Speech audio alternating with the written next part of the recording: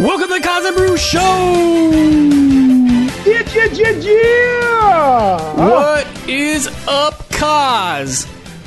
Oh, man, I'm chilling. I'm having, I'm just enjoying this battle of the North America here, United States and Canada. Yeah, screw those Canadians. All things will be settled here. The winner of this, if Canadians win, America will have to have universal health care. If America wins, Canada will have to bomb some country we can't pronounce. Well, you just had to start off right like that, Cos, and alienate, 2% of our listeners? How you doing, brother? I'm good, man. I'm we're just cranking on. It's funny, like this time of year is really nice because, the weather's not too hot, but it's starting to get hot. But things slow down and, you can kind of just hone in on one basketball series. Everybody's watching it. But we also do a lot of planning, and it's sort of like the only time during the year where it's not crazy, so we can actually just sort of look at forward-looking stuff. So been doing a lot of stuff with our development team and a lot of the kind of the inner circle of the content production crew and just getting ready for next year. So that stuff is extremely interesting to me, probably not our listeners. But I've been loving this series. I'm loving everything that comes with it. I love the fact that last night we saw the Warriors B team, just sort of scrapping out there. I like that there's chaos. You got minority owners, for the Warriors pushing players. It's, the series is heating up a little bit. And what I also like about it, and hello, everybody. We're going to talk a lot about the only thing going on in basketball here on this show. I like that this series has so many different wrinkles, and that we're going to be seeing even more wrinkles as players return and get healthy. So, man, I love this time of year, and I'm doing better than you are today, my friend. Getting locked out of your house is a freaky thing. Yes. I was locked out of my house. Had the boys. I was ready to take them to summer camp and daycare. Locked out of the house. And so we had to walk. So I had a 2-year-old in my arms and a very energetic 5.5-year-old. But we made it. Got them both dropped off. I did have to give, after I dropped the little guy off, I did have to give a piggyback ride to the 5.5-year-old for about a block and a half. But small price to pay. But done. We got it done. Well, nothing makes you feel old like pulling your back, carrying a small amount of weight, and that's going to be me in a couple months here. So, it's I think watching this series last night, I got to thinking this Warriors team obviously can't win without Klay Thompson. That to me is, it's not breaking news, but, I did think before the game, I said, at Oracle game 3, it just feels like they still have a chance. And I thought for the most part, as they were completely overmatched in this game, that they hung in there. And I thought Toronto gave them a few different opportunities to stick around throughout the game. And if you count, this game was weird, by the way. The refs missed three goaltending calls and a basket interference call against the Warriors. So it was either 6 or 8 points. I can't remember off the top of my head, but obvious calls.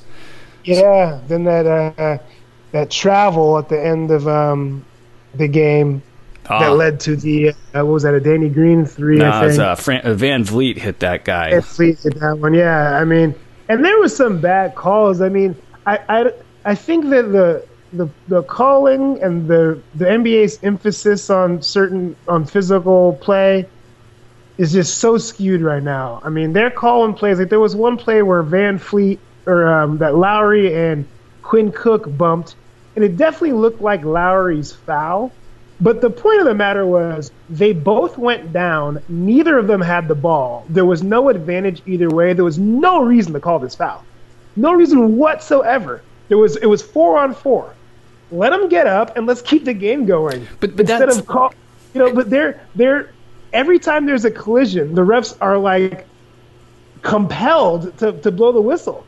And it's ridiculous, especially when guys are flopping all over the place. I wonder how much like Mark Davis, the referee, has influenced the league.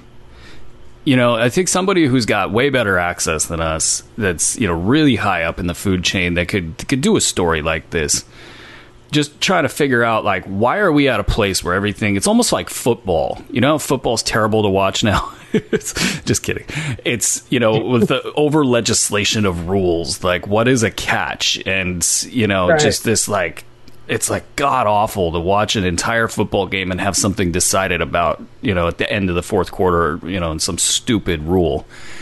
This right. in the NBA, Mark Davis, when you look at that gather step video him and a couple other refs put out there, I mean, they've completely rewritten the rule of what a travel is, right. in the NBA by sort of creating this false gather step thing. And you see guys jumping sideways into 3-point shots, getting fouls, and all of this, like what you're saying is completely true. Like, that play was either a no call, or if anything, it was a foul on Lowry, because he's out there. Lowry's out there at 35 feet trying to take an angle to get a charge, but Quinn Cook doesn't have the ball and he's heading towards the sideline. Yeah, I mean, it might, like, it's like you might as well have called a foul on two fans fighting in the 10th row. Like, what are you doing?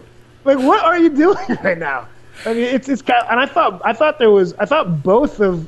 Kawhi got 2 offensive fouls that were both like, the one both of them he was already taking off, right? So that used to be a clear charge, no matter if the guy was outside the circle or took it in the chest or what. If the guy was leaving his feet, you have no right to slide in there at the last second. But the last one which is dangerous, by the way, which is very dangerous. The last one was like, he left his feet in such control. Draymond was there, and he kind of lands in front of Draymond and barely nicks him. And Draymond goes back and falls, and they called it charge. I mean, to me, it was, first of all, not a charge. It was a clear flop, and he had already taken off. So, I mean, this over legislation, what's going to happen is there's going to be in Game 7, you're going to see, Kawhi Leonard out, Steph Curry out, and they're each going to have 2 or 3 stupid foul calls, and you're going to be having an NBA Finals decided by Quinn Cook and, Patrick McCaw, because these stupid refs have gotten rid of the stars. Yeah, it's really tough to watch, and it was for both teams. I mean, although I'll say this about the Warriors, like, they didn't finish close. I forget the final score. I'm gonna pull that up here in a second. But like, and so like 8 points isn't gonna change the game, on those missed goaltend calls, which were obvious. I mean, just they were bad. Like, they were really bad. Kind of the thing, it's like, do 100 drunks in a bar agree? And I think in this case, everybody in the bar saw it, said, what the hell? And, the only guy that didn't get it was the refs. You had a backcourt violation that Mark Davis called. Yeah, no, he's pre-planning these things. He's just sort of like, I don't know, like, stick like a hall monitor stickler for the rules, is like seeing the rule infraction before it's happening. Right. And then he didn't have an angle on it, so he just assumed the worst. And it's funny because I always wonder why that's never called when it's actually a violation. It's just sort of never called. But in this case, that, you didn't see the foul, you didn't see the infraction, don't call it. So, yeah, it was a rough game, and the flow was choppy. And, especially in the first, I think the Warriors got 3 fouls in the first minute. Being so depleted, that's obviously going to affect them. But, all in all, the game itself, I think it's promising if you're the Warriors, just knowing that your B team held up as well as it did. Sure. The way it, I think, as they let go of the rope, towards the end, I think it became clear that this B team can't, beat these guys. But Steph had an outstanding game. I kind of thought he was going to have a great game no matter what, but then when Klay was out, you knew it was on him. He played, to me, he impressed me so much because it was defense and rebounding as well. Oh yeah, he was good. He was he had that was like definitely a signature game. I mean, maybe the best I've ever seen from him. As an all around game. In what he like. I thought that Kyle Lowry in that first like 3 minutes really opened the floodgates. He was playing so loose and kind of like in no man's land when he was coming around the screens, like he was going over the top and trailing, and he gave up a three right away, and then he gave up this really short, like 15-footer, and I was like, what are you doing? And I felt like that was it. And Steph knew he was going to have to put up a big game. You knew he was going to be gunning. Like, you have to make him work a little bit. But after he saw those two, I think it was just a done deal. Yeah, well, and that kind of characterized the entire team's play. They played, I mean, and this was brought up in the telecast. I forget who brought it up. It was JVG or Andy. Yeah, he like they just stepped into jumpers with confidence, like all the way across the board. And that to me, it's Kawhi Leonard, it's Pascal Siakam. They've had that confidence throughout the playoffs, and they just keep coming at you and keep coming at you. And Kyle Lowry has sort of merged and morphed into that direction more often than not during these playoffs. Danny Green's not afraid to step into an open shot. So you saw Marc Gasol out there shooting pretty liberally. They just didn't wait. They just went out and sort of took what was theirs. So that was, obviously if you're a Golden State backer, not great. They lose 123-109. The Vegas odds on the series are even. So, right, minus 110 for both teams. So right now Vegas looks at this as a toss-up. Kevin Looney was ruled out of the series, reportedly. His absence loomed large. Oh, goodness. He needs to come back, and the late news this morning here as we're recording on Thursday morning is that he's not ruled out for the series as a whole. He has some sort of fracture. We were looking at not just what the injury is, but it's a non-displaced first costal cartilage fracture that we read an article about what it is, and we still don't know what the heck it is. We'll just leave it at they interviewed a doctor who literally did not answer any of the questions posed to him. Which is classic doctors. They just don't talk normal. So Kevin Looney has, his absence made a bad situation worse, and DeMarcus Cousins, I mean, when Clay went down, I thought this was a great opportunity for Cousins to just sort of be Cousins, and it's never pretty with Cousins ever. Watch that guy forever. But he was gassed. I thought he was just gassed. He was gassed. He was also, once he airballed the three, his missed threes are always like that. That's usually not a red flag, but the combination of the missed three, the being gassed, the turnovers, he, I think, got to the point where he was just afraid to do anything. Anything he touched, he was about to mess up. But I was betting on his props all over the place because he was the natural, solution for Steve Kerr to try to find some offense out of somebody not named Steph Curry. Yeah. I'm sorry. No, it didn't happen.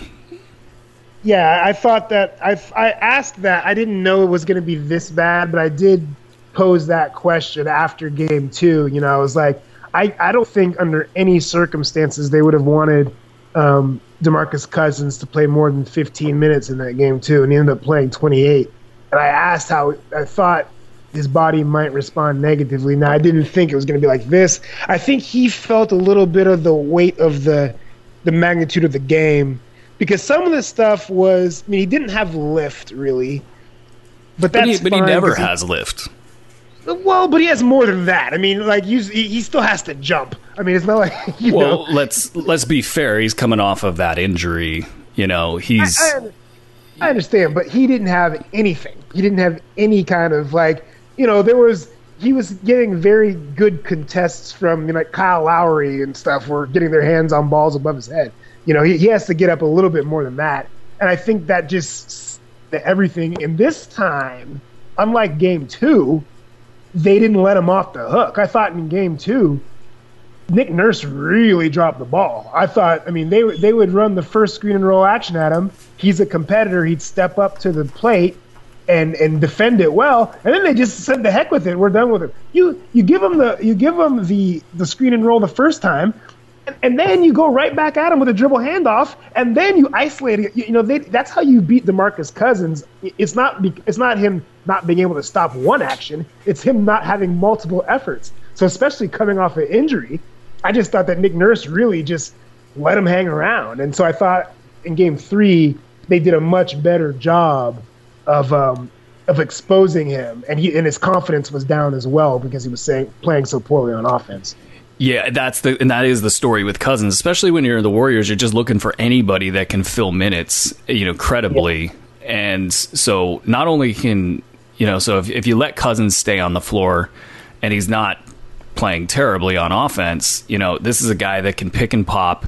He can facilitate some offense. He, at his best back in the day, he's just a terror on the glass, and you can't really match up with him very well. Now, obviously, he doesn't have all of what he used to have, but if you don't make him pay, if you don't make the Warriors pay for that, you're just handing them a guy that could play 28 minutes like he did in game 2 or however many he played. So the Raptors definitely brought that focus in their game plan. You got to think that the being sort of splitting out of Toronto and heading to Oracle, not knowing about Klay Thompson's status, they were probably pretty sharp, feeling like they needed to really refine the game plan to give themselves the best chance. Other stuff that happened in this game, Sean Livingston started, played 17 minutes, not much there.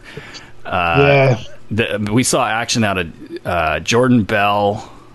He was terrible. He had a couple good blocks. He is going to. They're going to need Jordan Bell because I'm looking again. You got Bogut had to play 22 minutes.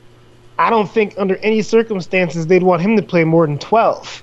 So we're on a short rest again. So now you got Cousins after a bad game, gassed.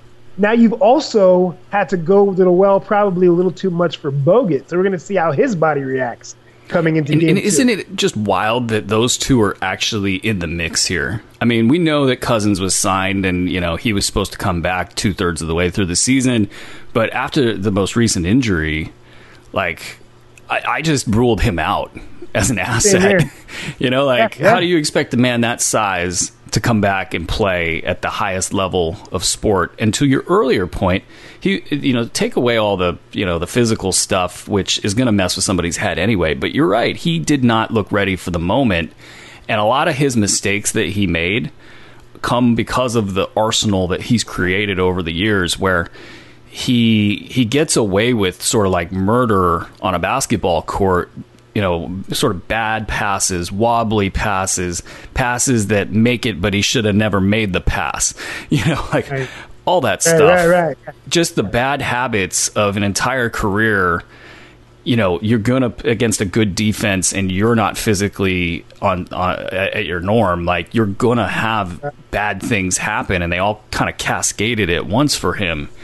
So his mentality, whether he can bounce back and have confidence in himself, that's just a huge pivot, I think, for the Warriors. Bogut getting those extra minutes, but, you didn't even have him on the team as recent as March. Yeah. Yeah, I don't know. I mean, I'm looking down the roster. I mean, I'm thinking you're going to have to give Bell another shot. But do you have to dust off Damian Jones for a few minutes? What was funny? One of the Warriors writers, I think it was Kawakami, said he wasn't even on the playoff roster. And Damian Jones, and he is? He is. No, he played 2 minutes last night. He played last night, yes. Yeah. I mean, so I think any live body plays right now for the Warriors. Yes, you're going to get Klay back. So let's talk about Klay for a second. Klay, yes. You first of all, you're the injury whisperer, and I should never doubt you ever again. Like, I loaded up on the Warriors -6 and then pardon me, -5 and 5.5, and then I was like, it jumped up to 6 and I was like, I'll take that too. And then it was like it started dropping down to like 4.5, 4, and Vegas is basically saying, yeah, we don't think this guy's playing, and I'm still loading up. It's okay. I've been winning and I'm feeling good, so whatever, and also went over, so there you go, I split. But the Klay thing, he doesn't play in this game, and now he's automatically ruled into game 4 2 nights later. I like the logic behind it, obviously. I mean, you do have a short turnaround here, so might as well buy the big rest, and then see if you break it here in game 4. But where are you with that decision? Do you look at it like maybe they should have played Klay? Do you look at it as maybe he's still at risk? Well, I don't know. They certainly did the right thing. Like, anyone who has had a minor hamstring, like, we're so used to talking in narratives, like, people are acting as though, like, leg muscles on the Warriors players work different than the rest of the world. Like, it's a hamstring. You can't do anything. He can't get in a defensive stance. And even, like just looking at the Warriors offense, like, when they do a pin down for Klay Thompson, he's either going to, if they're too tight on him, he's going to curl around and take a 2. He's either going to pop up to the wing. If they're cheating on the screen, he can go back door, or maybe he's going to pop to the corner instead. But they all are just read and react. It's not like he's like, he knows what's going to happen on those before he does them. And so when you can't play free like that, and you're just reading the defense, and you have to make a quick explosion, that's when you hurt hamstrings. So what Steve Kerr and the doctors and everything, what they said was like, we would rather have Klay Thompson at 85% for multiple games than have him at 80% or 75% for one game and have him risk never not playing for the rest of the series if he was to re-injure it. So I think they absolutely, it was really their only decision, in my opinion, was to keep him out. And now you got him, dialed in probably at 85, 90%. And he actually might be pain-free when the ball gets thrown in the air, but it's just a matter of, is it lingering, but he might be pain-free. It depends. He's got a high pain tolerance and whatnot. But he'll be there because it's all hands on deck. And I think if they're going to run Durant through whatever they're going to run him through today, and we'll know in the morning probably when he wakes up, and if he is close or even sort of close, Durant will be out there. If Durant could go at about 80% speed, pain free, he will be there to play. Because if they don't win this is Game 7. Yeah, that's a great point. So yeah, they go back to Toronto, for Game 5. Or are we in the 2? This is me not knowing anything about basketball. Are we in the 2-3-2 still? Yeah, right. God, it's like seared into my brain, and I can't remove it. But with the amount of time between games, hell, they could travel and play wherever the hell they want. Games.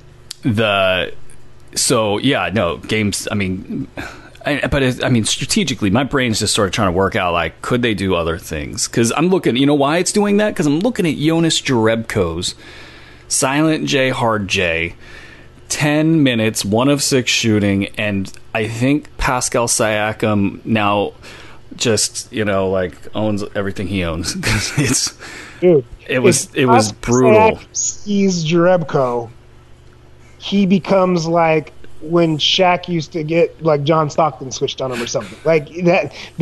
There's like he smells the blood in the water and just goes after. Well, and that's the key difference with this Raptors team, I think, this year versus prior versions is there was no question about it. It was pure. It was awesome to watch. Like it's pure basketball. It's like, we know you have no chance whatsoever, so we're just going to keep going. And I thought Kerr should have seen that one and just said, you know what, we're just going to forget that one ever happened. And, even though we're short Jonas, you're not playing, and McKinney, 18 minutes. He's the one, though. I mean, isn't he the X factor here? Where were his fouls at? Because I thought that, 4 fouls. I don't know. I can't recall when they were coming, but he's got to play. I thought he was credible. Absolutely. Against Kawhi Leonard. Absolutely. It's Kawhi. That's what's interesting is Kawhi. Like we're knowing what we can get to it, and maybe we could segue into it. Kawhi is very hurt. Yes, right? yes. He is very injured, and they want to end this thing. The longer this series goes, like the worse it is for the Raptors. Like they need to end this thing as fast as possible. He has no advantage one-on-one versus Iggy, Draymond, and really they're just giving him calls against McKinney. And he doesn't see. He has it a little bit down low against Clay. Like he can get Clay off balance a little more than those other guys. But I thought there was when the Raptors were up like 14 in the first half, and the Warriors were cranking up their defense in the second quarter. Like the Raptors were giving it to Kawhi, and he was one-on-one against Iggy or Draymond, and they were just standing there watching him like he was the normal Kawhi that can make something happen. He doesn't have an advantage there, but the Raptors were acting like they could, and then what happened was they went through all these empty possessions, and then the Warriors were able to come back and feel a little bit better going into halftime. But like he doesn't have an advantage over those guys. They have got to get him in the massive switches where he's on to. When he's on Cousins or he's on, Steph or something, but still they're trapping those so hard. When the Raptors are trying to put him in those situations, the Warriors are just saying, forget about it. We're just going to take it out of your hands. So he was 2 of 7 at halftime. Yeah, and it was. You just look at the lineups that the Warriors are forced to run out there. You got Iguodala, you got Livingston, you got McKinney, you got Draymond. Those are 4 players that profile really well against Kawhi Leonard. So this is a little side thing. Now, he finished with 30 points, 9 of 17 shooting, 10 of 11 from the foul line, and, a big old stat line there. It's that was a quiet 30, though. It was, and the librarian is the librarian. He does what he does. But he gets paid. Did you get that? Oh yeah, Boardman gets paid. Isn't that great? He needed a catchphrase. It'd be funny if he's now marketable because of that. That and the laugh, man. It's so stupid. And for anybody who hasn't found this yet, go get the John Tesh NBA on NBC Music made entirely of Kawhi Leonard laughs. Oh, nice. You haven't heard that yet? Oh, dude. No, okay. When you get done with this show, go do that laugh for 15 minutes and it'll make your day much better. So Kawhi, I thought the Warriors obviously looked like they ran out of gas about halfway through the fourth. Just not getting any 50-50 balls.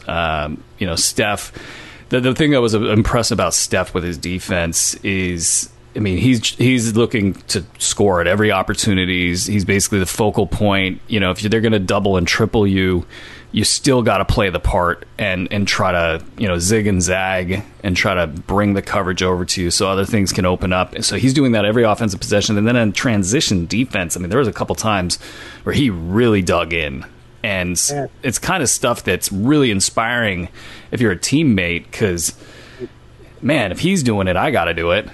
And so that was good, but they ended up running out of gas. I thought that, it's funny, like when you know how to win, I felt that there were these times in the game where when he dug in and he got some of those steals, and it was like he knew that him getting that steal, and if they could just score on that possession, if somebody else could hit a shot, it's like he knew the weight of the game was going to start to crush Toronto.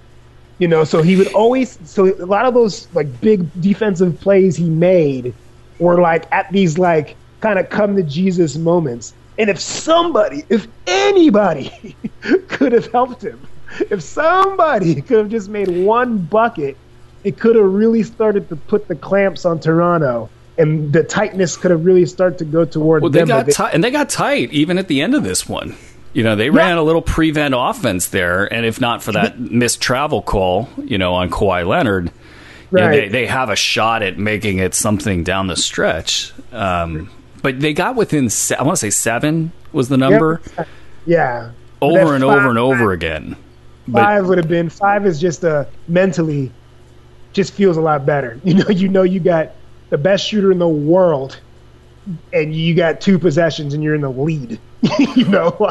What I also find really interesting about this depth issue, which it seems like they might survive the depth issue. And actually, let me rewind a little bit. The point that when I was looking at the Jonas Jerebko soft J minutes, I kind of got off track there. So what about this logic? What about Clay? Or even KD at this point? Whether I don't think KD is really eligible for any discussion in Game 3. To be on the floor, but God, looking at some of these guys' minutes, do you just stick Clay out there and just be like, hey, we know you want to play hard, but you're a decoy, dude. Don't move fast. No, I mean, can't. If he was an older dude, maybe.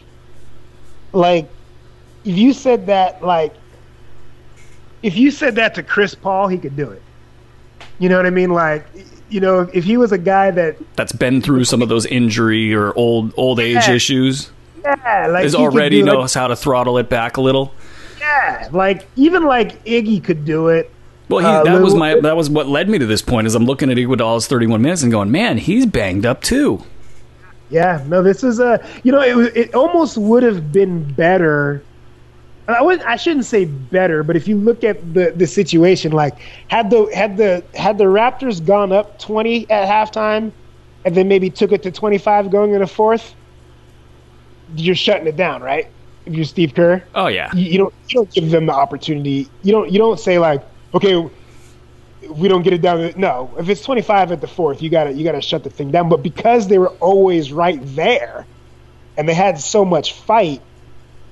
He's like, we got to try and get this thing, and now you didn't get it, and now you put a lot of minutes on these guys. I mean, Iggy is not. That's a lot of minutes. He looks like he's won. I mean, he's done this for a while. Takes a bad hit, against LeBron. I remember, his back started acting up, and it was really the last straw. Yeah. But you're right. I mean, these guys did exert. Curry came out of a timeout when they were down, I want to say 12 or something. And you were kind of thinking, maybe he shouldn't have come back out. I mean, I guess if you're Curry and you're the Warriors, and if you know that KD's coming back, if you know that Clay's coming back, maybe you're cool with Steph exerting all of that energy. But if these guys, for folks that haven't listened to the show, I think it was 4 weeks ago, where you talked about what a calf injury is like. And for those of you who don't know, Kaz is a big-time sprinter, over at Santa Barbara, runs real fast. He's done this a few times. He understands what a calf injury, what a hamstring injury, what it really feels like. I mean, I guess to bring it up to speed, what do you think about that? Is KD, are you buying this KD return as credible? I think I think they were saying all the right things before about we're not going to let, where we are in the series dictate his return. I think that, KD has the type of game where he doesn't necessarily have to go 100 miles an hour because he's so long. So it's really going to be can he catch and shoot? Can he come off the screen, catch and shoot without pain? But I would imagine if KD plays, if KD can go at about 80%, you'll take that. You'll say wheel him out there. I'd expect to see him on the block a lot. I wouldn't expect to see him catching the ball at the 3-point line and going one-on-one. It's going to be a lot of mid-range and on the block. But they just can't afford to not have the bodies, and they can't afford to lose this game. So, but if he can't go at 80%, then you take your chances with Clay and Steph again. and you just. I mean, I really don't know what they can do as far as. I mean, and this is why this series is so interesting to me, because it's almost like 3 different series is wrapped up into one. You're gonna now, if say KD comes back, I mean, I think Siakam presents a pretty damn good option against him to chase him around the floor, and so I might even look at that and say, hey, I think Siakam can kind of neutralize him, and. You would, yes. So what do you? I mean, at 80%. I mean, KD at 100%. I think Siakam's actually got a pretty good, shot against him. He does. You're hoping for the adrenaline. You're hoping for him. You're hoping for if whatever crafty post moves that KD has, where the adrenaline and the crowd can get Siakam to jump, when he shouldn't, that kind of stuff. You're hoping that he can outsmart him into getting in foul trouble. Because if I'm the Raptors and I see KD out there, that's exactly what I'm doing. I'm going Pascal Siakam one-on-one, and we're not helping. Kevin Durant's going to make me. He's going to prove that if I leave him one-on-one with Siakam, that he's going to give us 35. So yeah, you're right. I mean that he poses a very big threat, but you're just hoping. You're hoping. And then if you're the Warriors, this is where it's like a double whammy. Your continuity is just crap at this point. You're like it's and then I wonder almost because it is so bad if it doesn't. Sometimes when things are so bad, we have this thing called injured star theory in betting, where the star goes out and everybody goes, oh, they got no shot. The line just moves way over to the other side, but all those remaining players are like, okay, we got to get it together here. We don't got our star. They play harder. The other team lets up. It's just an easy win. So with so many moving parts and so many people hurt and the lack of depth, there is something to the fact that maybe continuity doesn't matter in this case because everybody's so, hell-bent on just picking up the rope, grabbing it, and pulling it that they don't think about other stuff they normally think about when the continuity is not there. But that's just, it's like almost you wonder, like the Warriors... If you think Siakam can neutralize KD to some degree, and you think you got Klay coming back, so these terrible minutes that you have to dole out are going to decrease, are you a little bit more hesitant to pull the trigger if he's say like 70 to 80%? I mean, he has to be a solid 80, like not about necessarily his condition, but like the speed that he's going to move. It's a real tight line. I mean, because the same thing applies to him as with Klay this last game 3. Maybe you wait until game 5, maybe wait till game 6, so on down the road. If you feel if it was just if you feel that Klay is going to be fine playing 35 minutes, and then KD's at 70%, I would hold off. Because I personally picked the Warriors to win in 6 with no contributions from Kevin Durant. I assumed that Kevin Durant will not play in this series, and I still picked the Warriors. So to me, if he's at the 70% mark, and you think Klay is 95, I think you're rolling with Klay and Steph. So about the continuity though, it's the issue would be. Is Draymond. He's the one that seems to have suffered the most from with KD in there, right? I mean, well, Steph too, but Steph could give you never dribble the ball, right? But Draymond's the one that makes everybody else dynamic. When he's getting the ball off the glass and pushing it, he's the one that's forcing the defense to sink in, and that's when the Cooks and the the Jerebkos are getting these wide open shots. But you won't have that with KD, and unless KD goes in the mindset of kind of decoy, I'm just going to bang down open jumpers, but that's hard to do when you're that good. That's hard to, and you think you have to perform in such a way where you have to have a monumental performance to save the series, which I'm sure he thinks in his head, Speaking of Draymond Green, he also looked like the moment was a little too big for him. which is rare. And Right. like his defense was good enough, and he had even great moments on defense, and even his bad days are better than 95% of the league. But he didn't have that Bo Jackson and Tecmo Bowl mode that he has in the way that like the previous series, he literally just almost kind of walked up to guys, took the ball, threw him on the ground, and started fast break, and then barked at the crowd, and everybody went nuts. He was barking at Mark Davis, but even his barking seemed like he got tired at halftime. Like he couldn't bark at Mark Davis the way that he wanted to bark at Mark Davis. Yeah, he looked a little winded. He looked a little. He didn't play great. He played good, but he didn't play great. I thought that he passed a lot of offensive opportunities up, which mixed with Cousins and the rest of the personnel.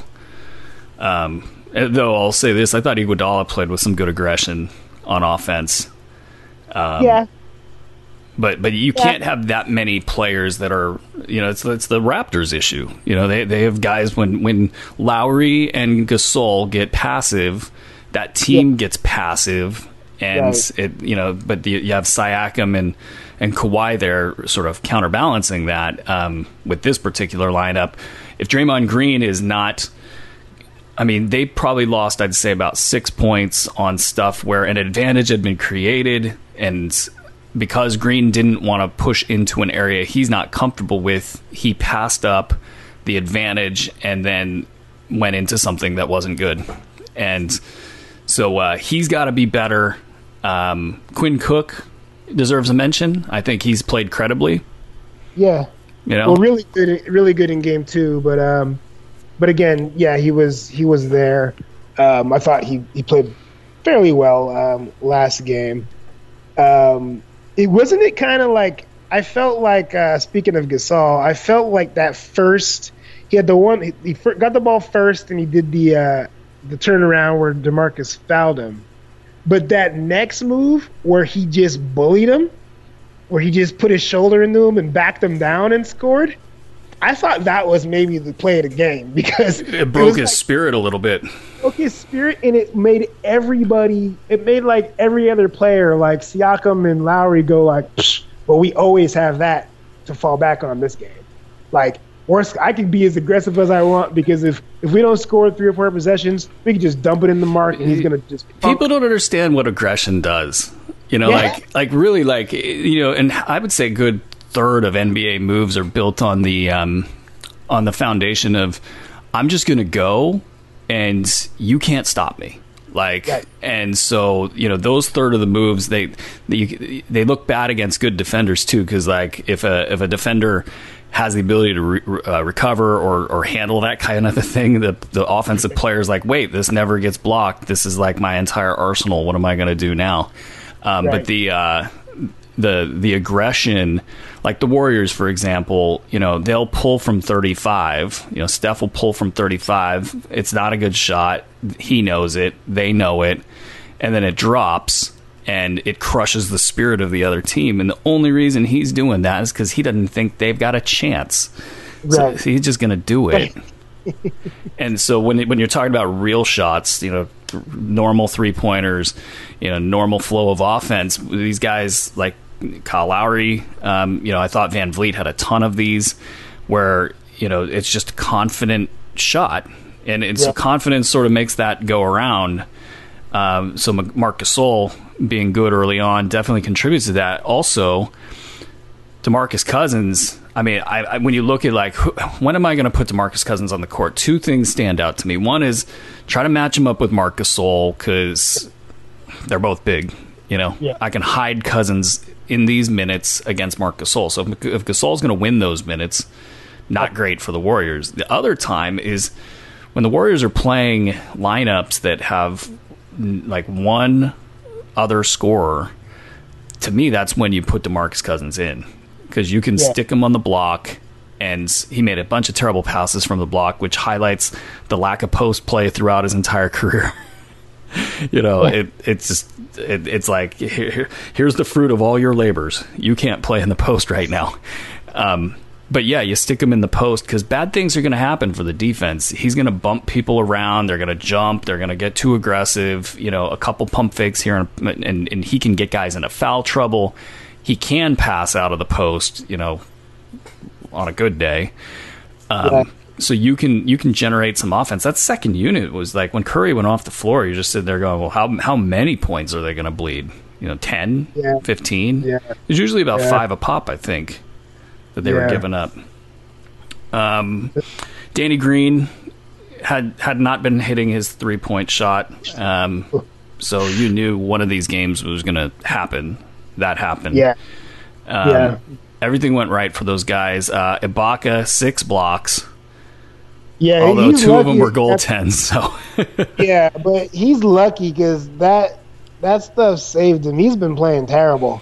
He was even that game offensively. I mean, he didn't know what he was. I don't know where his focus is, but when he's catching the ball, he has no real plan. You know, he doesn't know. It's almost like he doesn't even know what set they're in. Like, he doesn't know if he's supposed to be dribble hand. If he catches, he didn't know he's supposed to be in a dribble handoff. If somebody's got the ball, he doesn't know if he's supposed to set a screen. Like, it's really awkward and weird. I think he had a jump shot, and I think he had a couple. He might have had like 6. The box score just left me.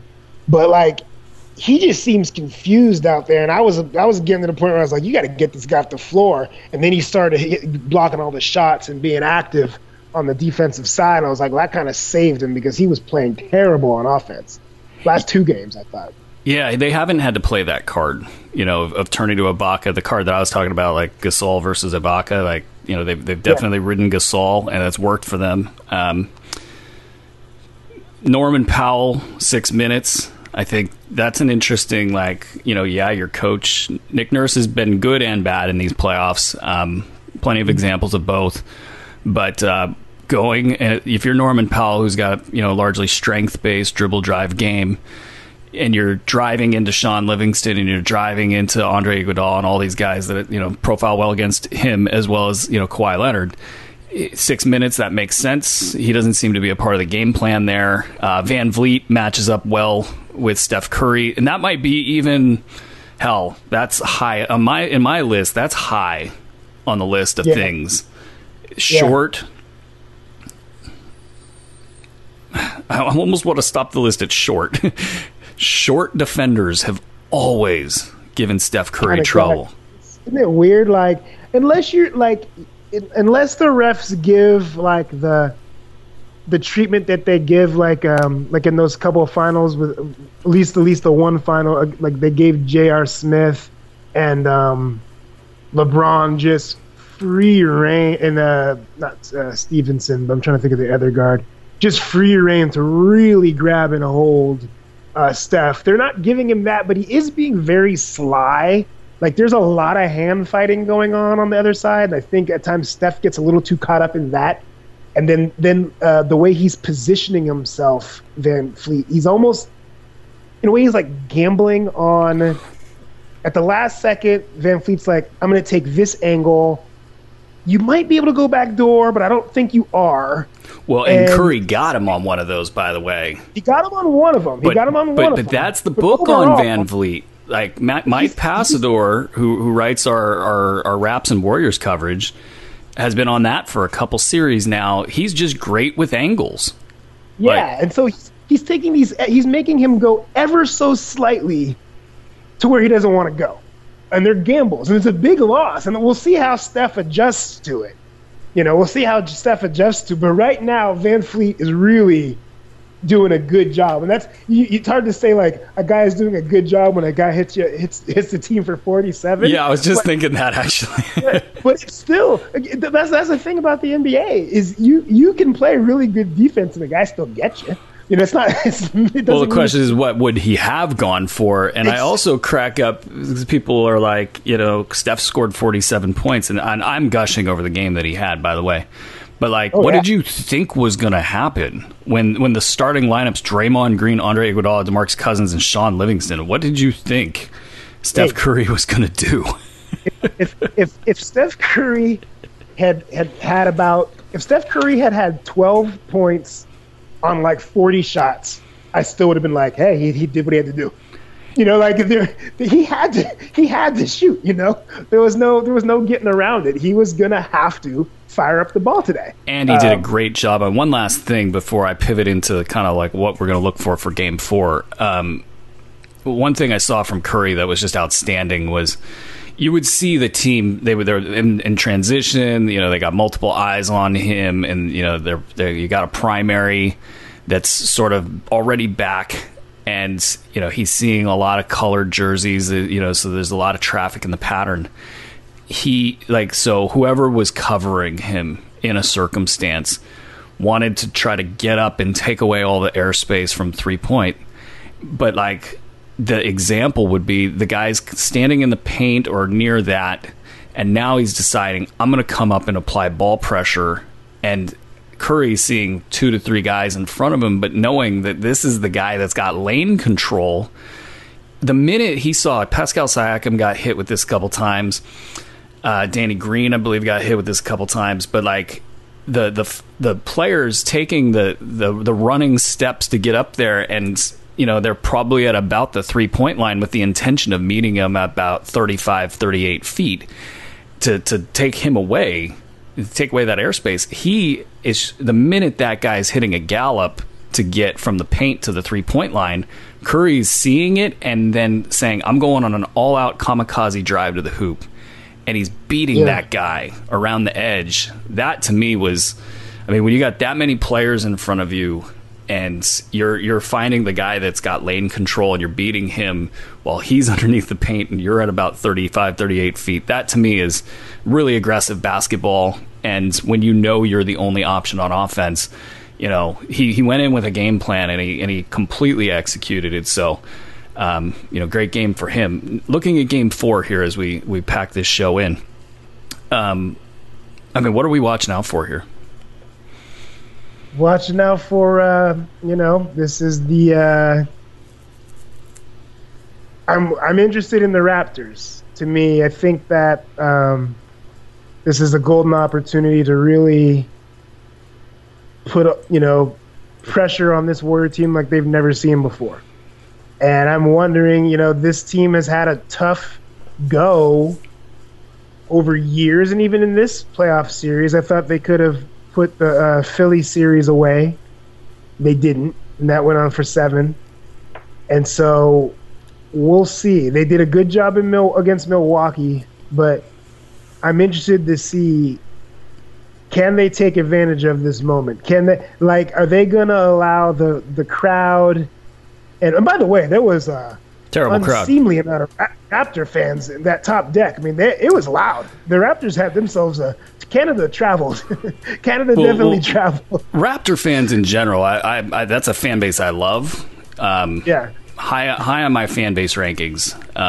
They just love basketball. Every Raptors fan I've ever encountered is just in love with the game itself, and that it's better than I don't know who do I want to shade? Go with the Suns fans. I don't know why. Well, I think that we're looking to see, can the Raptors, can they force every possible card that Steve Kerr has? Can they make him really, really sweat? Can they put pressure on? Can they put the Warriors in the position to where, if say he has Clay and Durant, say that they're both ready to go, can he put them in such a position that Steve Kerr can't go to the bench? That he's that can they put so much pressure on Quinn Cook and Jerebko and McKinney that they end up shortening it to that Kerr has to say, I got to go 6 to win this game. That's what I'm looking for the Raptors. I'm looking for the same aggression, not say they really didn't say anything to the refs the whole game. They really didn't say anything to them, even when the bad calls are going their way. Yeah, there's another comment similarly that when they won, there was no conversation from the Raptors heading into the locker room. Yeah, very business-like approach. Yeah, so can they bring that again for a second game against a Warrior team that is going to throw everything? You're going to see the best of everything, and they got to stop watching Iguodala shoot the ball. because one of these days he's gonna pop off with I think he had 2 yesterday, but he's gonna pop off with a 4 or 5 3-point game. You got to at least run at him. Well, he's confident shooting that shot. I mean, he's not. He passes up a bunch of them, but when he's actually about to shoot them, they come off his hand just fine. You need to watch out for that shot. Absolutely. Let me ask you this. So, do you think that this is a kind of like an all-time series? Like, do you think this goes 7? Do you think that... Because, I mean, to knock off the Warriors, it doesn't matter what the injury situation is, to me. Like, this is a big deal one way or another. Like, right. So, like, are we heading down that road? Or are we heading down, something else? I think it could be an all-timer. I think that if... put it this way. I think if the Warriors win tomorrow, you got an all-timer on your hand. If the Warriors don't win tomorrow, I don't know that it comes back to Oracle. I think that if the Warriors lose tomorrow, I think it's over in Canada. Well, there's a whole nother storyline there that's weird because it probably doesn't apply, but like the Raptors and a la last night throughout the fourth quarter, they definitely played prevent offense. Do they turn into a prevent team? Do they go, all right, we just can't, mess this up? And it was like 4:45 and they were running the clock down. Which is not smart. You gotta score. What are you doing? You guys are passing up open lanes. I'm like, dude, there's like 20 possessions left in this game, dude. Like you can't be running prevent offense right now. And that's why, to me, it all comes back to Kawhi. Like, he's won a championship, he's won a Finals MVP, he's been there and done that. Like, without him, none of this is possible. Obviously, I mean, we're not breaking any news with that, but like, when you talk about slaying the Warriors, you've got to have somebody like that. Because I think the Lowrys and the Gasols and, the other guys who don't quite have that killer instinct, yes, they had it throughout Game 3. But it's always, isn't it in life? It's always about how do you react when you get punched in the face? Like, being punched in the face, you feel like you want to throw up. You feel like, what the hell just happened? Like, you can feel like you're at rock bottom at times. How do you respond to that adversity? And it didn't happen in Game 3, so we'll wrap this show up with it's Golden State -5.5 for this game. It's over under 216.5. I think with the offensive weapons coming back, I'm probably going to pound the over. Golden State, though, 5.5. I'm gonna tell listeners right now. I'm not going to tweet this, but I'm going to take Golden State -5.5. I think that must win. Toronto happy with a split probably. Personnel coming back. Oracle never got to roar in that game. I think that barring all of the obvious things that Golden State has going against them, I'm going to take Golden State -5.5. But where do you have it? As far as the betting, I would be inclined to. I believe the Raptors are going to stand up. I think that they will. I think if Kawhi Leonard has any any sort of speech or something to give of the importance of this game, they give it. I think that. What does that even entail, Cos? I think it means board man, assist man, and score man gets paid. Maybe. I think that I don't really feel good about if the Warriors have all of their weapons. I don't feel good about, and their backs against the wall. I don't feel good about the Raptors winning the game. But so I would probably bet the Raptors, though. I feel like I can see this game. I can see the Raptors choking. I'll put it that way. I can see the Raptors maybe being around, getting a lead, and then other guys, just kind of falling apart, and the Warriors just knowing how to win a game, and get back in this series. But it's going to be tough. I think we're headed for another good game. Because I think the Raptors are going to stand up, but I'm going to pick the Warriors. I bet the Raptors, and I pick the Warriors to win. there you have it, folks. I would also like to add that I would like to vote for Kawhi Leonard for president of the United States. I think Boardman gets paid is a great platform to run on. I like the way that he doesn't speak very much. You know, I think it would be a good contrast to the things that we got going on right now. Hey, got to get political at the end of the podcast. It's been another good one. You can follow us online at facebook.com/KOZANDBRU show, where Kaz has 372 days without an Onion post. You're welcome. Oh, that was a good one. I got a good one. I got to get up there. Okay, well, hopefully you'll do that soon. And on Twitter, where we no longer tweet, at twitter.com/KOZANDBRU show. But you can find us at hoop-ball.com, where we have all sorts of fun stuff that's coming through the pipeline here soon. So, for Kaz, it's Brew. Another one's in the books. Peace. Peace.